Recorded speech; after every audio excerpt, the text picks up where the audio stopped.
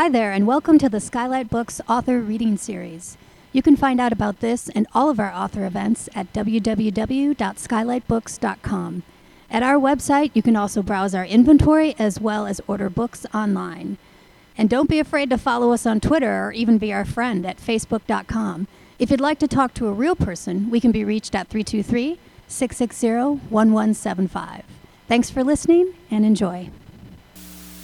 Before I introduce even our authors, the thing that sort of brings them together, aside from being amazing authors, is that they're both published by a publisher called $2 Radio, which is a very cool small press.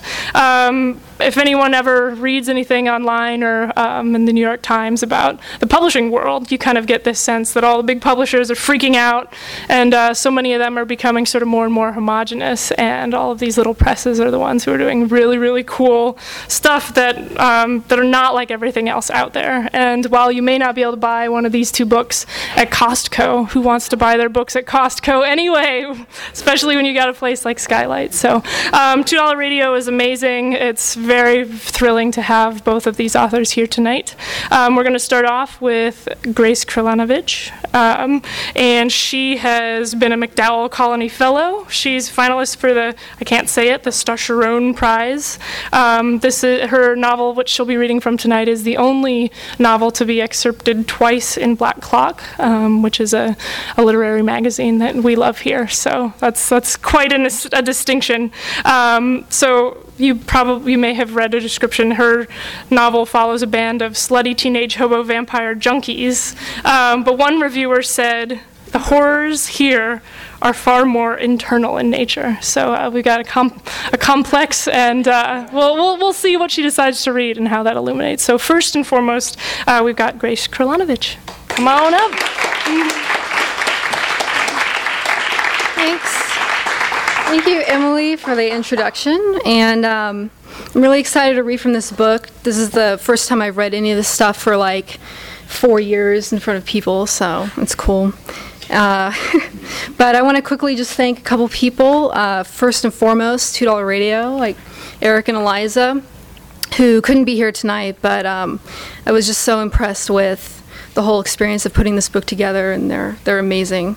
And then I also want to thank people who read early drafts over the years and gave me feedback and offered support, and that's Bruce Bauman, Sam Stern, Anthony Miller, Brian Charles, Jose Albergue, and Nicole, kind of. My hippie. I want to thank Matt Brinkman for the artwork, and I want to thank my family and Scott for their support, and then most of all, of course, Steve, who wrote like the best possible introduction an author could ever hope for this book. And big thanks to Steve for that. So, and thanks to Skylight for hosting the reading tonight, too. So I'm just going to read just from the beginning of the book. I don't think it needs very much introduction. Dislodged from family and self-knowledge and knowledge of your origins, you become free in the most sinister way. Some call it having a restless soul. That's a phrase usually reserved for ghosts, which is pretty apt. I believe that my eyes filter out things that are true. For better or worse, for good or merciless, I can't help but go through life with a selective view. My body does it without any conscious thought or decision. It's a problem only if you make it one. Safeway at sunrise. We storm through the doors. Totally wasted, we run for the back, behind the scenes. We barricade the door so Josh can menace the bag boy. What would happen if you harnessed the sexual energy of hobo junkie teens? The world would explode and settle on the surface of another planet in a brown paste, is what? Cockroaches would lick it up, and a new wave of narcissistic gypsy slut shitheads would hatch out of tiny pores on their backs. Hobos may fight for existence, righteous battles for the sap of tradition, the tramp code. Vampire hobo junkies, on the other hand, are reprehensible assholes who would rather whip your little sister raw than smoke a corncob pipe in a boxcar. Fuck them. Wrenched from foster homes across the country, teeth cut on whites at a tender age, these shitheads could really use some of your cash. We have the urge to do a lot of things, but only some stuff gets done, mostly for legality reasons. The dead bodies on the train tracks? That's not us. That's some local murderer the newspaper calls Dactyl. Or rather, that's what was signed at the bottom of a note the self-described janitor of souls submitted to the editors. This guy basically took credit for every unsolved homicide from the last decade, but it was so much bigger than him. Dactyl was just one more soldier in the unwar. The cops laughed at photos of his victims, mostly clipped from snapshots of other people. The dead girls looked weird whooping it up all alone, caught in a fuzzy moment stripped of context or friends. They weren't real pictures. Likely none never existed. The poor girls didn't go to school or the prom. They didn't drive. They mostly just went about their lives on a street where nobody looked. Peering out of a tuft of brush into a forest clearing, the illuminated husk of a convenience store below. 5 white faces, cold with pink cheeks and noses. Warm breaths all in sync. Waiting for the call of their leader, a big boy, skinny, holding his concave chest bent comely like an insect or a wasp. Our bodies are empty, drained. We were only half there. Pulled up to the filling station, you could say. Given the signal, we break loose from dry branches and tumble down the hill. We break into the 7-Eleven, surprising the clerk inside, a kid just like us. No older, no smarter, only still fully human, still 100% alive. We suck his blood, yeah, but not before making a mess at the coffee station, sampling tins of meat and peaches, trying on sunglasses, touching each other in the back room. The boy loses consciousness about the time we get bored with our toys. Seth gives the signal to bail, but I slip away into the back again, stooping low to the ground looking for clues to my lost little baby, my beloved true love sister Kim, now gone these 15 months. She ran away from me and our fake family. I was real, though. I was a real person there, then, for her. We kept each other alive these long winters. Before rushing into the night, I looked for markings, etchings on the floorboards, hobo hieroglyphics, maybe, or a scrap of lace or strands of her long brown hair. But I find no trace, just old cans of engine oil and aprons and a bunch of name tags piled in an ashtray. None of the other boys understand, maybe because it's hard for me to talk about and I end up not saying very much of anything. Instead, I communicate with Seth and certain other meaningful men through my touch, my kiss. Unlike most kids, I met my family when I was 12 years old.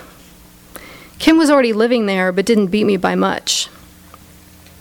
Dinner at our house went like this: green salad, arguing, praying at bedtime. It wasn't so much that she ran away, she just clocked out.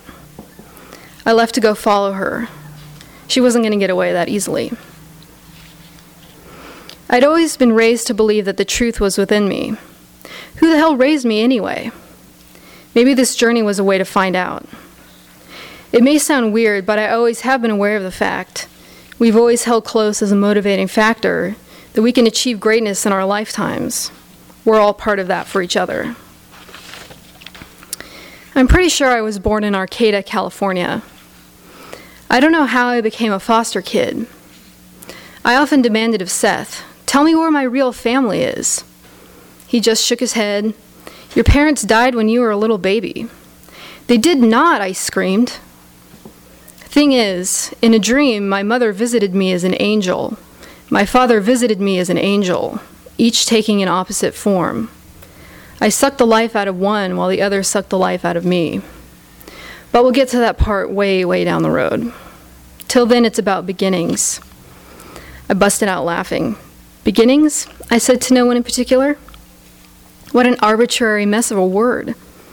Let's dispense with all that misguided, imprecise, illusory, disingenuous terminology right off the bat. But it is about beginnings. I saw my first evisceration 6 miles back in the stockroom of a Coburg gas station. I guess you could say I'm beginning to like life on the road. But of course, no sooner have I said this than I step into the ladies' room with Chevron up on Good Pasture Loop. I was just done washing my hair in the sink when a man walked in. A surprise, the possibility of which I'd only ever played through my mind 8,000 times. And here it was. I stared at him through cold water in my eyes for what felt like a long time. Frozen with fear, I closed my eyes as he swallowed the distance between us. I made note of his nose breath on the back of my neck after he gathered my wet hair on top of my head in a fist ponytail. I opened my eyes just as Seth appeared in the doorway.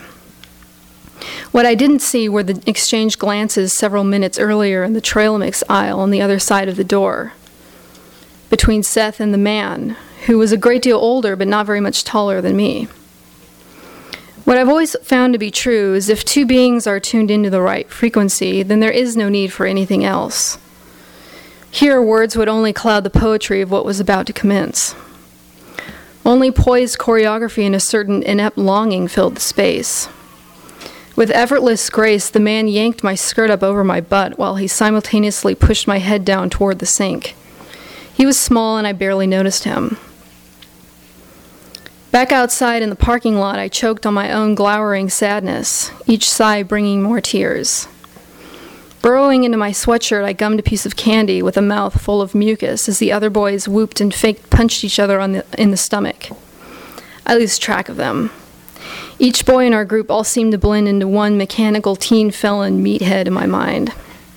I'm only half affectionately looking out for them, bearing witness to the march of their pathetic, overdetermined lives. Since all the boys are a bit older than me, they've been out on their own, away from their families for a long time. They are legally men while I'm still a girl. I can't picture myself being any way else. For now, I'm getting used to wearing the same clothes every day, eating ground-scored snacks and brushing my teeth with a bottle of tap water in the sand. I have agreed to show no signs of weakness. Thanks.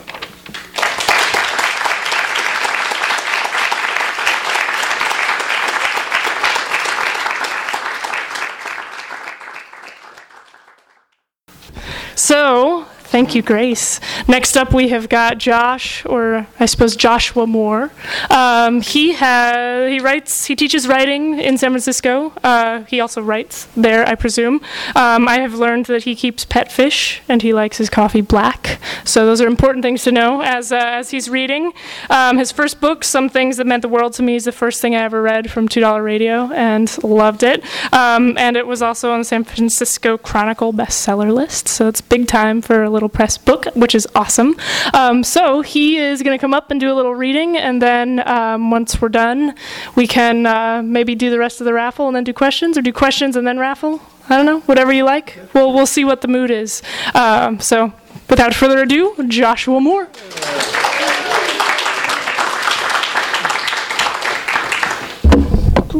So I'm going to read from my new book, Termite Parade.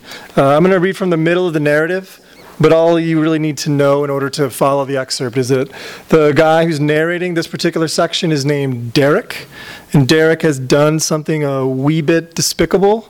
So he's decided to flee San Francisco to go have a relaxing weekend in Reno, Nevada.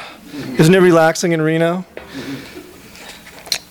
Chapter is called Go Wombats, for reasons that will become pretty obvious as we're nearing the climax. And if the spirit or the muse moves you and you feel the necessity to scream, Go Wombats, it will be totally appropriate. I still wasn't ready to go into a casino, wanting to get a few bourbons in me before I braved the whirling lights and farm boys on crystal meth and people slurping every cent from their welfare checks.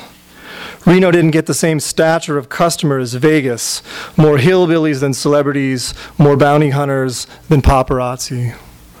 I went into a small bar, played video poker, and slugged shots of wild turkey. There wasn't a woman in the whole place, just a bunch of horny lowlifes, hunched over electric machines, hoping to make a couple bucks. Just then the bar's front door opened. A team of men, a literal team, Fat guys wearing white sneakers and softball jerseys waddled in, screaming, "To the victors, go the spoils." "I don't know about any spoils," the bartender said, "but how about a couple free pitchers of beer?" Clapping fat hands, white sneakers squeaking on the floor, men in softball jerseys high-fiving and whooping. Go Wombats. Awful mustaches between their noses and mouths like angry weeds. A couple even barked like dogs. The bartender poured 3 pitchers of beer, pulled chilled plastic mugs from a fridge, and said, "Congrats on the game, boys." The whole team held up their draft beers, howling, "Go Wombats!" and adjusting their baseball hats. Or were they called softball hats? Anyway, hats were adjusted, light beer was drunk. Suddenly, I wanted to throw up on my video poker machine, surrounded by all these wombats wearing jerseys and ejaculating pride. I went into the bathroom, which was one of those places that didn't have separate urinals for men to piss in. Just a huge trough we all had to belly up to. I pulled my cock out and dialed my voicemail, 2 new messages. The first one was from Myard. People who are supposed to love each other are supposed to be there for the bad times. Right as I was erasing it, 2 wombats wobbled into the bathroom on their squeaky white sneakers. I stood at the middle of the trough, so one of them came up on either side of me. They pulled their pricks from their uniforms. One of them said, "I never thought we'd beat those surly bastards." And the other said, "We surely did just that." And his buddy said, "We showed those sons of bitches who God is." And his friend said, No, we showed them who God was. Remember to watch your tenses." Then the other one said, Yeah, thanks, Professor. We aren't all lucky enough to teach the 7th grade. While I eavesdropped, I played Myard's next message. "Where did you go? We need to talk." I erased it before I had to hear the rest. "What are you doing?" the wombat, situated on my left, said.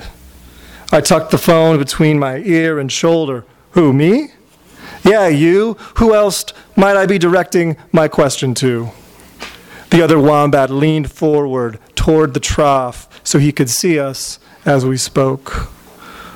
"What's wrong?" I said, letting my dick hang free and shutting the phone, which I stuffed in my pocket. "Well, I believe you peripherally relieved yourself on my shoe," he said. "He do what now, Professor?" his friend said. No, he's already done it," Professor said. "You meant to say, he's done what now?" "I meant what?" his friend said. "I didn't piss on anyone's shoe," I said. "You most certainly did. Look." And he pointed to his right shoe right next to me. It didn't look wet. He said, "You were talking on your phone, and you leaned back a little, and urine splashed all over my shoe." "On whom's shoe had he pissed?" his friend asked. "Both of you be quiet and let me think," Professor said. "I didn't piss on your shoe, man," I said, shaking the last couple drips and tucking it away. "Maybe he did it." And I motioned to the other guy. "Bruce?" the professor said. "I don't know his name." "How could he urinate on my shoe from all the way over there?" "Superior aim?" "Listen," the professor said, "that gentleman standing next to you is my center fielder, Bruce.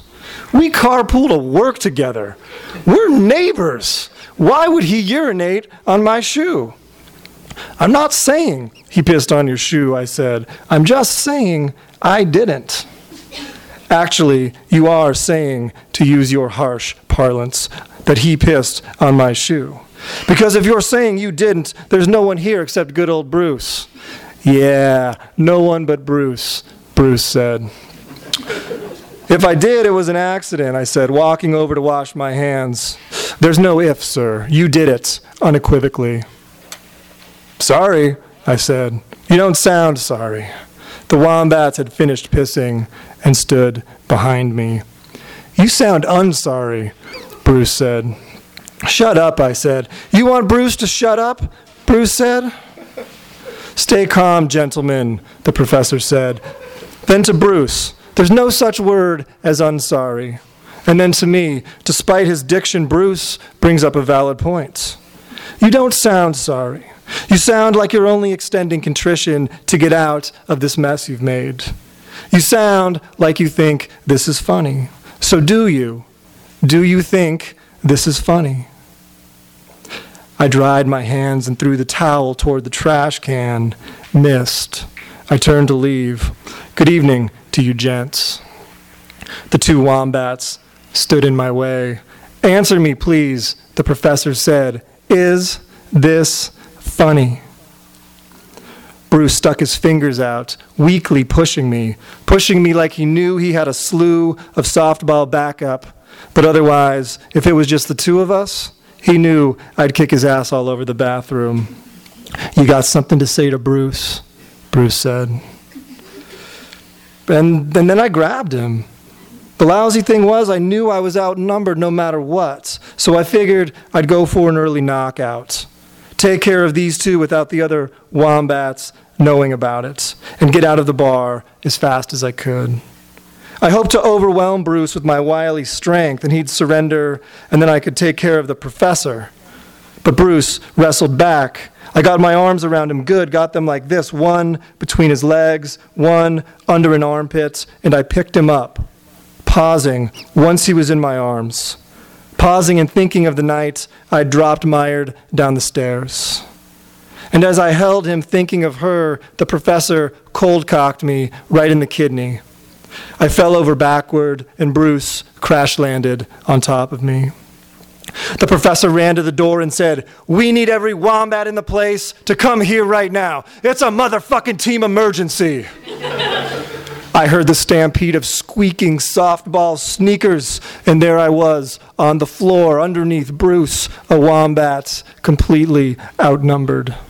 They barreled into the bathroom. The professor pointed at me and said, "This gentleman has wronged not one, but two wombats. First, he micturated on my shoe. Then, he micta-whatted?" Some wombats asked. "Micturated, urinated, pissed. This bozo whizzed on my shoe. Then he challenged old Bruce to a fight." One man stepped forward, maybe their manager, their best player, I don't know, but he was definitely in charge. "Okay, there are 2 outs, he said. "It's the bottom of the 9th. What are we going to do?" "We're going to play ball," the wombats said. "I can't hear you, wombats." "We're going to play ball," they said. "Then let's play ball with this sorry son of a bitch," he said. Bruce wiggled off of me, and the wombats leaned down and picked me up. They all pitched in, hoisting me in the air. Soon, I was as high as they could lift me. Like I was on their team and I'd done something amazing, won a game in the final inning, and salvaged a victory that seemed out of reach, but we'd pulled it out in the end. They cherished what I'd done because what I'd done was spectacular. I hadn't hurt anyone. I hadn't lied about it, hadn't run away to Reno or dodged phone calls, hadn't hated myself more than any other time in my life or felt the lousy termites ravage my organs. I was just another wombat enjoying a beer from a free pitcher, squeaking my white sneakers and fluffing my mustache. I was on the team and I'd done something wonderful, and here we were, a bunch of ecstatic wombats tearing up the town. But that wasn't why they held me up in the air. That actually wasn't what they had in mind at all. Because then the wombats dropped me into the trough. I landed on my back and kept my eyes closed, and the urinal cakes jammed against my spine. I lay in there for 10 or 15 seconds before their salty softball trickles trickled all over me. I didn't even fight or squirm, no reason to, just lay back and tried to cover my mouth with my hands. I imagined the trough filling up entirely with wombat piss, and the bathroom filling too, and then Reno and San Francisco and every other sad American town. And then the whole world would disappear under an ocean of urine, and we'd all struggle, and we'd all drown, and I felt a type of lousiness I'd never known before. Thank you very much.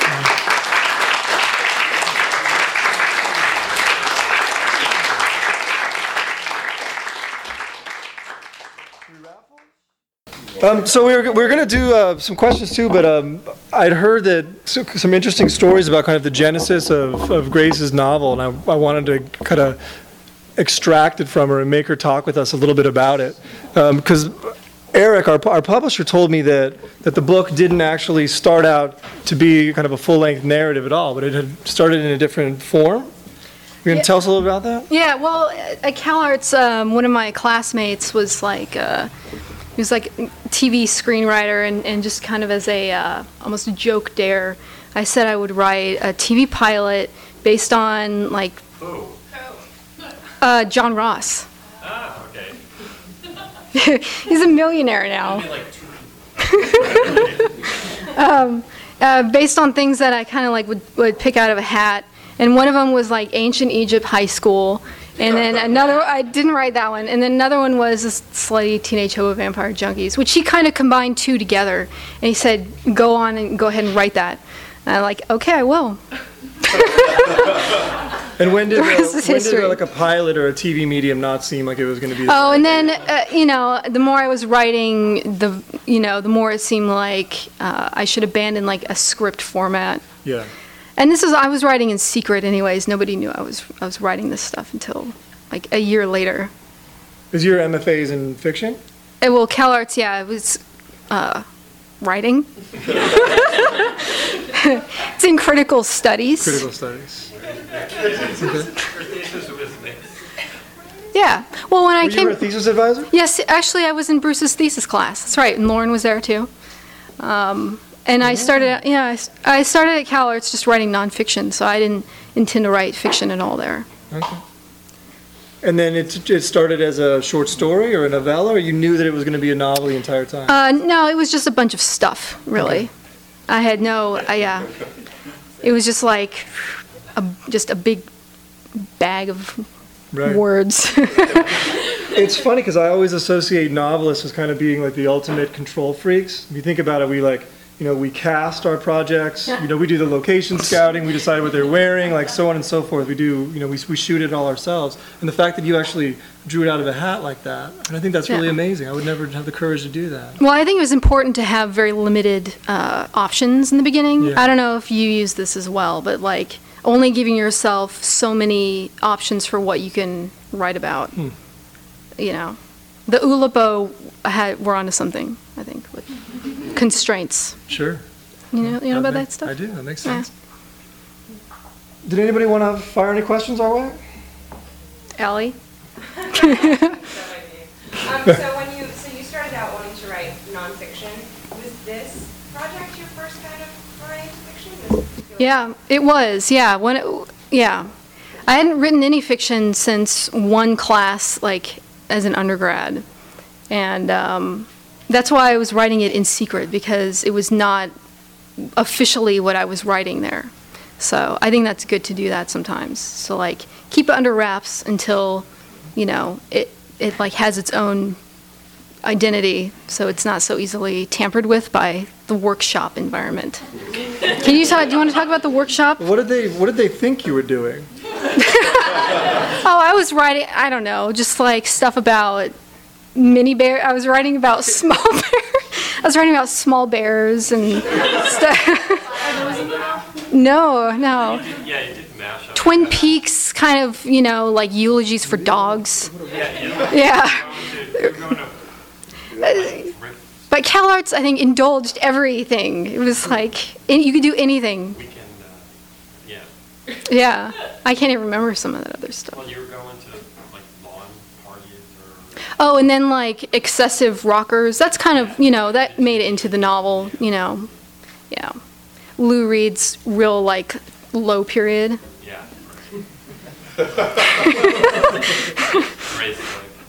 Yeah. Anybody else? Should we go have a drink? Well, I feel like I don't know. I feel like you haven't really kind of like answered your question though.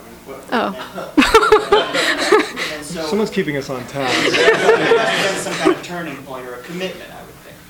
Oh, yes. Well, yeah, after that initial chunk of time, which was about 8 months of just, writing without anything in mind of, like, being accountable for what I was writing, I think. At that point, I started just kind of compiling it into, like, 30-page excerpts that I did bring in, to the official, workshop sphere. And then, then whatever anybody said about it, at least it wouldn't, like, sway it, and influence it too much. Did I answer your question, Jean-Paul? Okay. Yeah, man.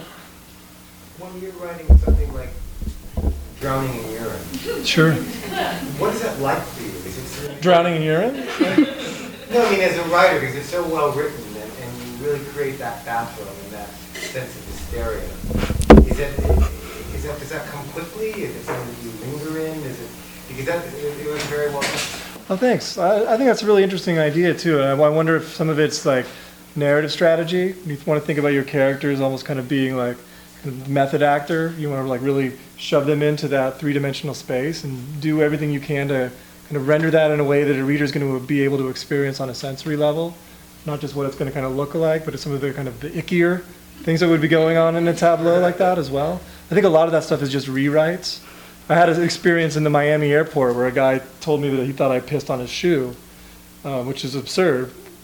And then it was like, oh, maybe I can use that as a trigger. I didn't piss on his shoe. I pissed all over his leg, for God's sakes. But I thought that might be an interesting kind of conduit into something that would get at the kind of the heart of the story. Because when you have a character that's kind of as savage as this guy Derek is, the trigger point that I have to, the pressure I have to apply to him to get him to do what I need him to do is pretty extreme. The other characters would have folded earlier, kind of in the process of the sequence of events. But he is, kind of such a hostile and reckless person. Yeah. He tells about a third of the story, and his girlfriend tells part of it, and his twin brother tells a component of it as well. Now, if I remember right, your first novel, there's sort of a similar trigger to that at the very beginning of that. I know you didn't read from the beginning of this, but Rhonda, the character, I'm trying to remember how it goes. Yeah, in my first book, the guy goes home with this hooker, and he thinks like, woohoo, I'm going to have the time of my life. He ends up wetting her bed. Yeah. Right. So it's a similar trigger to demonstrate something about his personality. It's the first two books are like the first two of three that are all kind of related, and they've got all kind of this series of mapping and images that are all kind of similar going on throughout the throes of the book. Urine? Yeah, absolutely. It's all set in the same street in San Francisco in the fall of 2007, and all sorts of shenanigans ensue from there. Yeah? I just also want to point out that Myron dates one of her ex-boyfriends who peed on her shoes. That's true. That's not a question. It's very. So maybe I need to get on the couch and talk a little bit about urine. Is that what you're telling me? I think Bataille would have something to say about that. I think so too. There wasn't though. It was good. So you're working on the third one? It's done. Is that? It's done. Is there urine? Oh yeah, absolutely. That's my go-to move. I'm gonna just get good at one thing, right? That's what I'm gonna do. That's gonna be my shtick. Kissing books. What's your experience of teaching in a halfway house? It was really cool. I did that my first year of grad school, and then for a year and a half afterward. And it was all men and women that were between 4 to 8 weeks out of prison, so they're kind of freshly back out into the world. It's a population that is, really understimulated in terms of their creative outlets. People are kind of trying to stay away from them in general, let alone asking them if they want to write stories or creative nonfiction or poems. So I had a really great time in that experience, and actually a lot of the writing that I got in there was better than some of the classes I do at USF and stuff. The really cool thing about that class too is that we would do a reading every quarter at this local playhouse in the Mission, and it was like a mandatory house event, so everybody who lived at the halfway house had to come, and they got to share their artwork with 120 or 150 other recovering addicts. So it was a really rewarding time, for sure. What's next for you, Grace? Oh. Yeah, I'm working on another book, historical romance with nightmares. Can't say too much about it, but yes. It's Have you actually started drafting? oh yeah, I've been working on it for like 3 years already. You know, it's going, but Fiction? yeah, fiction, not a memoir. So it's the 1870s Central Coast of California. You know, California is very interesting, intriguing to me to write about. So. Was this secret for a while too? Oh yeah. You gotta. Yeah. Yes, you gotta. Did you lose another bet to start that one, or? Is it what? Oh, this one I started writing like a novelization of a song, and then the song's by Divine Horseman. Christie was the singer of that band, and it's called Past All Dishonor. And then I realized that Past All Dishonor it's already a book. It's a James M. Cain book about like antebellum. It's like a weird noir, antebellum noir. And I was like, oh, damn, I know I can't really write, it's like it's already been written. But I moved forward from that anyway, so I'm still writing that. But I like the idea of writing a novelization of a song, or a cover of a song. I like that song.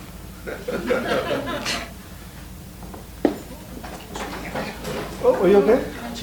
Excuse me, I have to leave. Oh, no problem. Thank you. I think we all have to leave. Thanks a lot for your time. Appreciate it.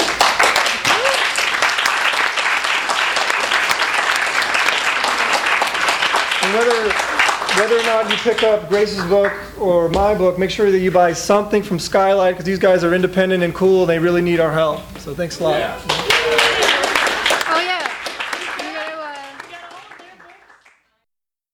You've been listening to the Skylight Books Author Reading Series. Don't forget that you can check out this and all of our great podcasts at skylightbooks.com. Today's music was provided by Ashling and Arlo. You can check them out at MySpace or Facebook or at the iTunes Music Store. Thank you for stopping by, and we hope to see you soon.